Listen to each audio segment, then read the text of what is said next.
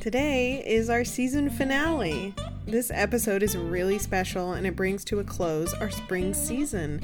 I'm heading off to Maine for a while this week, and I hope your summers are filled with mysterious adventure and new experiences and just everything you want. In addition to our plentiful archive, we will continue to release a couple bonus episodes this summer on our Patreon, which is sliding scale. So if you want to hear those episodes, you can. We will return, hopefully with a new ghost book or two, at summer's end, ready to take you through fall. So, folks, until next time.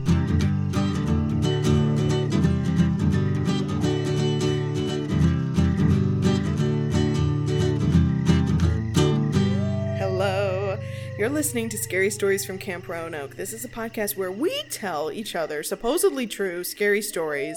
Mm-hmm. My name is Katie Wiggins. I'm Morgan Campbell. And today is... incredibly different. My microphone. No different. So I don't know what has been in the air lately. Probably the astonishing heat. But I have been in such a Halloween mood lately. It's always around this time that it sort of like perks back up.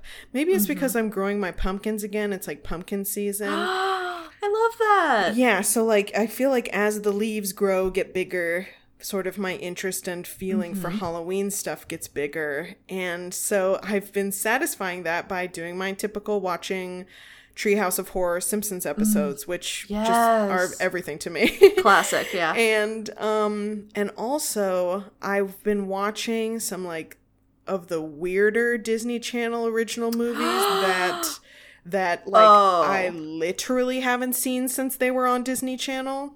Oh my god, which ones? I watched Stepsister from Planet Weird. Never seen that one. It is about like a windsurfing girl in Southern California whose divorced mom starts dating a guy who's pretty unusual. And it turns out that the guy is an alien and his daughter, they're both aliens, and it's an incredibly creative movie. They come from a planet where everything is like, almost like crystalline and pink, and all of the people are bubbles, and they I'm looking at a picture of the bubble people. Yeah, they exist in a gaseous state, and his daughter, who they call Ariel, is like really not a fan of like having a carbon-based physical body. You know, she just like finds it gross and annoying, and everyone's so ugly. God. And like, but she shows up at high school, and everyone is like instantly obsessed with her, even though she's like super weird and quirky. And of course, our protagonist, windsurfing girl, is like, she's like not even from this planet. And then, of course, they find out she is not from this planet, and they are bubble people. Of course. It's an amazing fever dream of a movie, but I think it is actually way funnier and more creative than it has any right to be. Like, oh my god, it's truly, I have to watch this. It's truly wonderful. Like, they keep their like tagline, the alien father and daughter, their tagline is, we're from the Yukon, and then it cuts away to the image of the Yukon, which is like, like, population low, like no one is from the Yukon. And I love like a cutaway whenever someone makes an offhand comment and the cutaway is something deranged. It's so funny. Any other recommendations? I really can't go farther than that because I want to stay on aliens because this is our this is my alien episode of the season. I do have new alien news. I don't know if you've heard about the singing black hole. This is in real life. This is real. Okay. There is a black hole that NASA has been researching for a couple years, and we've got a picture of it, and they've had this audio coming from it, which is strange because as far as we've known, there's no sound in space. You can't hear anything in space. Mm-hmm. But there's been a sound emitted from this black hole, which black holes are like, they have their own fucking science.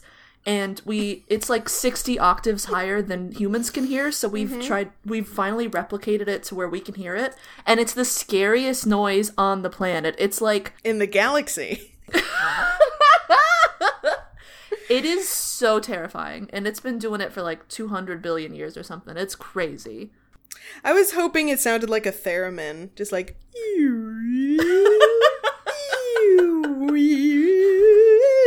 Well, Well, there is a version out there that people hear that's got like violins and harps and shit, and I think that's just people making a true song to the growling. So if you hear that, there's not instruments coming from the black hole. That's not the right audio. I don't know. Something weird about that feels good. I'm just Right? like, the Sound gaping is out there. maw of the universe. I love it. She speaks. There's something appealing about how twisted and fucked up it is. Yeah, right? It's not here, thank God. All right, well, let's dive deeper since we're already on that. So I'm using the wonderful new show that I discovered, Famously Afraid. Hal Sparks is who we're talking about. Google a picture of him. Okay. He says, "It is statistically impossible for us to be alone in the universe." Actor, writer, and television personality Hal Sparks first took the stage as a stand-up in high school and is now best known for his appearance in the groundbreaking show Queer as Folk. He says, "Our tale begins in the late 70s.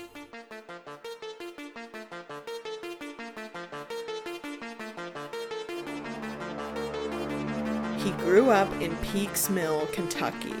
There are no playgrounds, nothing for kids. He spent all his time running around just the beautiful Appalachian woods and fields and creeks with his kid friends, just totally unattended.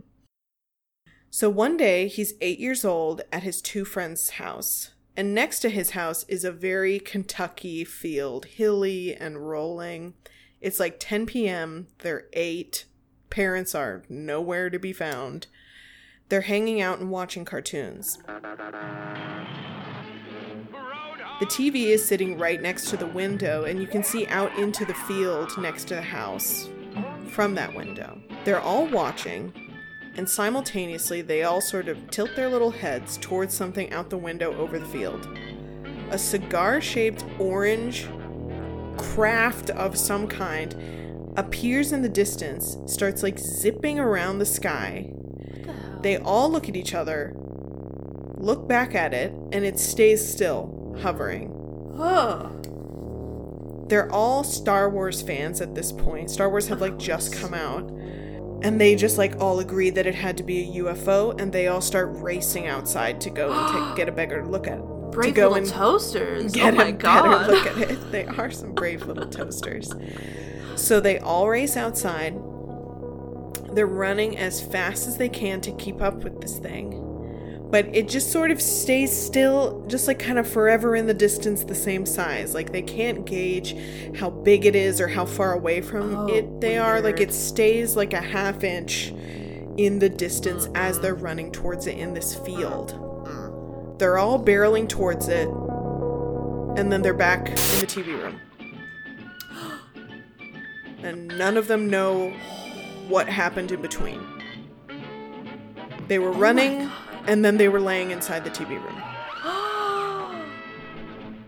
I've got goosebumps. I'm an avid believer in aliens. This is crazy. Everyone is like, wait, what just happened?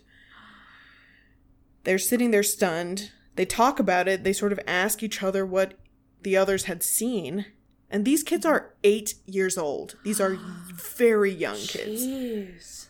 There was just a gap between running into the field, being back inside. Nobody could explain. There was nothing filling it. That's so crazy. Were all of them came back? They weren't missing anybody? Nope. Okay, good. All of them came back. Oh. He was more amazed than afraid at the time. And it wasn't until he was an adult that it became like sort of scary to think about. Yeah, that's terrifying. Flash forward a couple years. It's 1993. He's living out in LA trying to get work, and he gets a job as an assistant to a science fiction screenwriter.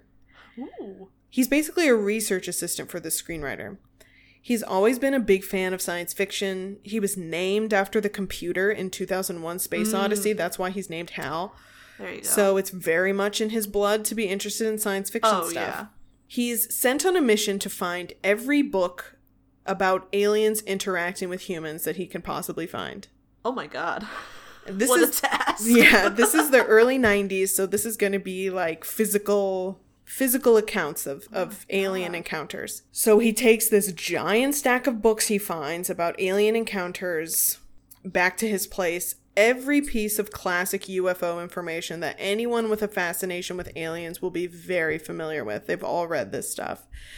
He's reading about people being taken, tested, impregnated, all this stuff, getting ever so slightly paranoid as he is doing all of this research. And it suddenly occurs to him that what happened to him as a kid might have in some way been part of an abduction. He had never thought about it in an alien context before. It was just like a weird situation that happened. Like he didn't think about it in an alien way. Just a glitch. Yeah, just a glitch in the Matrix. That's so and then now he's reading all these alien books, like Project Blue Book and the rest. And then he's like, what if that was, oh my God. Oh my God. That's a lot to unpack. So in the stack of stuff he bought, he gets to the final sort of piece that I think he probably went to like a used bookstore or just some, I don't know where you would even go to get. Oh, I bet if any of you guys went to your local half-price books, there'd be some real winners in there. But in the early 90s, like, That'd I'm not harder. sure where you would source, like, I don't know that Barnes & Noble would be able to get you that. I don't know. So he reaches his sort of final piece of source material, and it's a really obscure manuscript that looked like it had been printed from a Xerox machine and held together with, like, those little metal brads. Mm-hmm. The copy he got looked like somebody had, like, really been through it. Like, it was dog-eared, it was crinkled, like, you know, like somebody else had gone down that path. It was written by someone who called themselves Commander X. Oh, yeah, baby. Who was a former Air Force colonel, allegedly, and, like, knows the whole plot. How the military communicates with aliens, all of it. Every nook and cranny of how that's happening. It was stuff Hal was pretty familiar with at that point. Area 51, Roswell, that sort of stuff. But Commander X was writing about it, like, from the first person point of view. Like, he saw it, he was there, he was in the room. So he reads it cover to cover. And at the very end of the book, almost in the last paragraph, is like a sort of warning. It says, if you have been drawn to this kind of material about UFOs, it's more than likely that you are one of the abductees, and that it runs in your family, and that the aliens have been tracking your hereditary line. He says, I'm reading this, I look up, and my room is stuffed with books about alien abduction. And after a while, I was like, you know what? No one in my family has ever mentioned this stuff. I'm just surrounded by it right now, so I'm just, like, getting a little loopy. It's probably nothing. Yeah. Oh, I don't know. So not long after this, he goes to Kentucky for Thanksgiving at his grandmother's house. And so he's sitting at his Thanksgiving dinner, and his grandma asks about, like, what he's working on, because this is the first time since going out to LA he's actually gainfully employed, and he didn't have to, like, come up with, like, a cobbled together bullshit story about what's, like, I'm working at a coffee shop right now, but I've gotten a lot of really interesting connections going, like, fielding a lot of offers. You know, it's important when you get to LA to really just kind of get the lay of the land before you kind of jump into anything, you know, too. So this is the first time he's actually employed, and he can actually be like, well, Grandmama, I am assisting a very important screenwriter in a science fiction script about aliens. And she says, oh, your great-grandfather would just hate that. He hated that topic. You couldn't talk to him about aliens at all. And he went, why? And she very easily, quickly tells a story about how his great-grandfather must have seen or experienced something. And she said she thought the aliens were gonna, like, enslave us or kill us. So he went out to the trunk of his car and he got a shotgun and he was gonna do us all in to save us from the alien impact. Oh my God. Yeah. I thought he was gonna do the aliens in. Nope. Jesus. He was just gonna... yeah. Very fuzzy story. Not sure on the details of that, other than something must have been going on. Oh, I'd watch that Hulu docuseries all day long.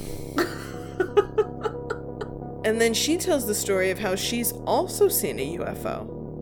And how also his great uncle had seen a UFO in the 1940s. That's crazy. That's a lot of family members. What immediately runs through his head is that warning, it runs in your family line. So the fear that this is true has like lurched back into Hal's life. Because all of a sudden 2 generations of his family are like, yeah, aliens all the time. Oh my god. Every day I see an alien. His great-grandma was gonna end the family line because of it. Oh my god. Great-grandpa. Oh, great-grandpa, yeah. That has got to be a very rare explanation for a family annihilation, is to protect them from aliens. Usually, apparently, it's because the dad gets into some, like, financial trouble and the family is, like, gonna be destitute and he just kills everyone to save them from that. I like this reason better. I do too. It's more relatable. Aliens, scary. I get it. So... when he hears this at the Thanksgiving table, he's like ashen-faced over his cranberry sauce, realizing he comes from a long line of apparent abductees.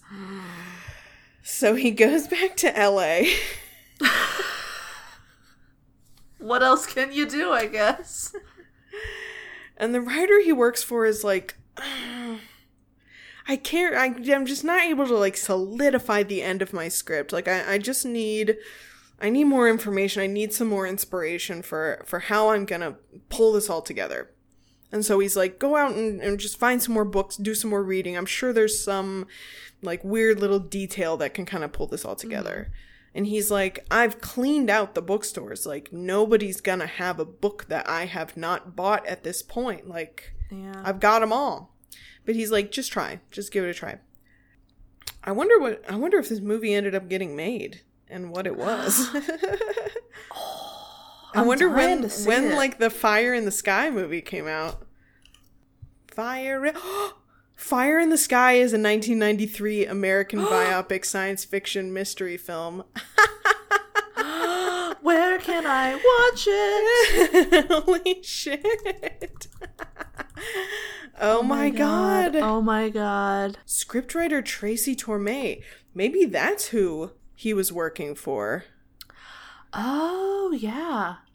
Cool. So he's back in LA, and maybe Tracy Torme is like, I need more information. And so he's like, fine, I'll go back to another bookstore. And he finds one old, like, cloth bound edition of a book that he had never seen before, and it was not there when he had gone previously.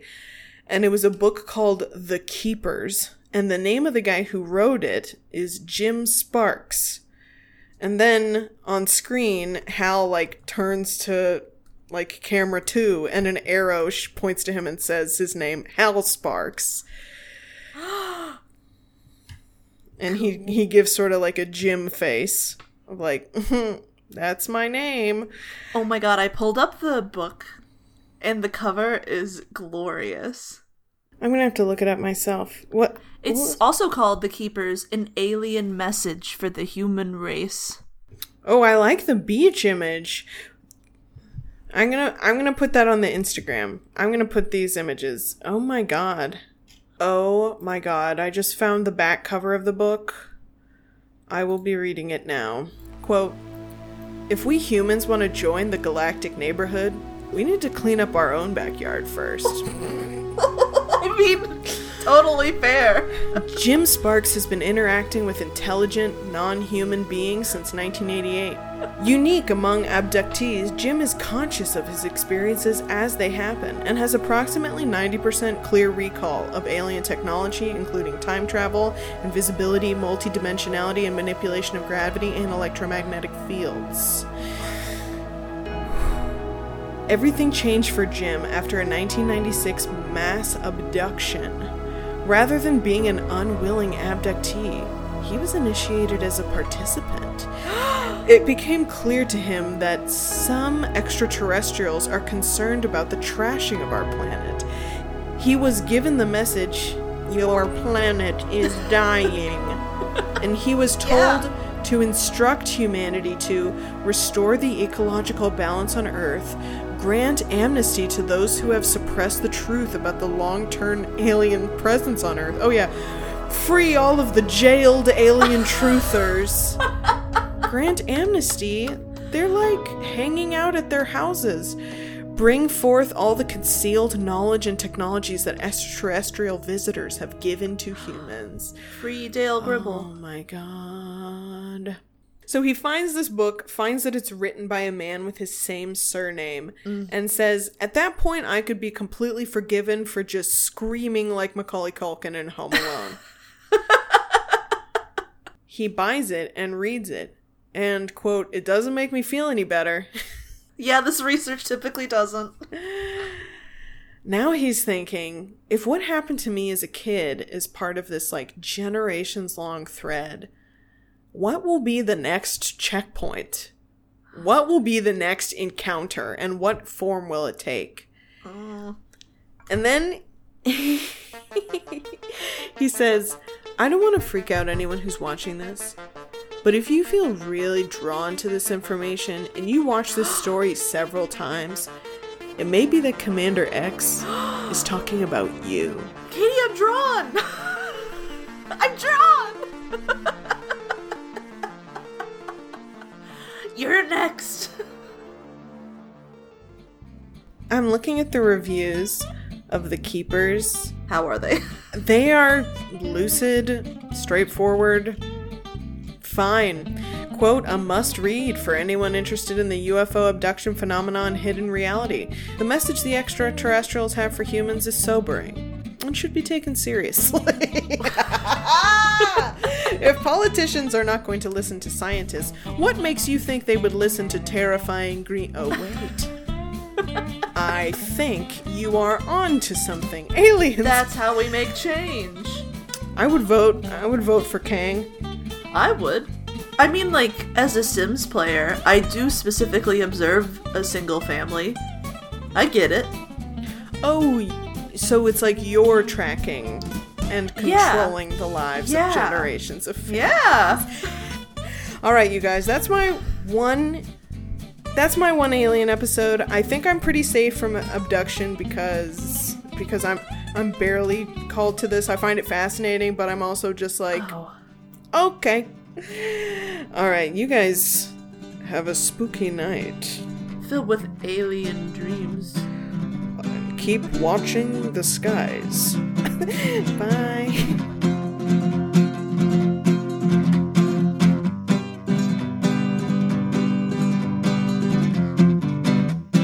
You're next!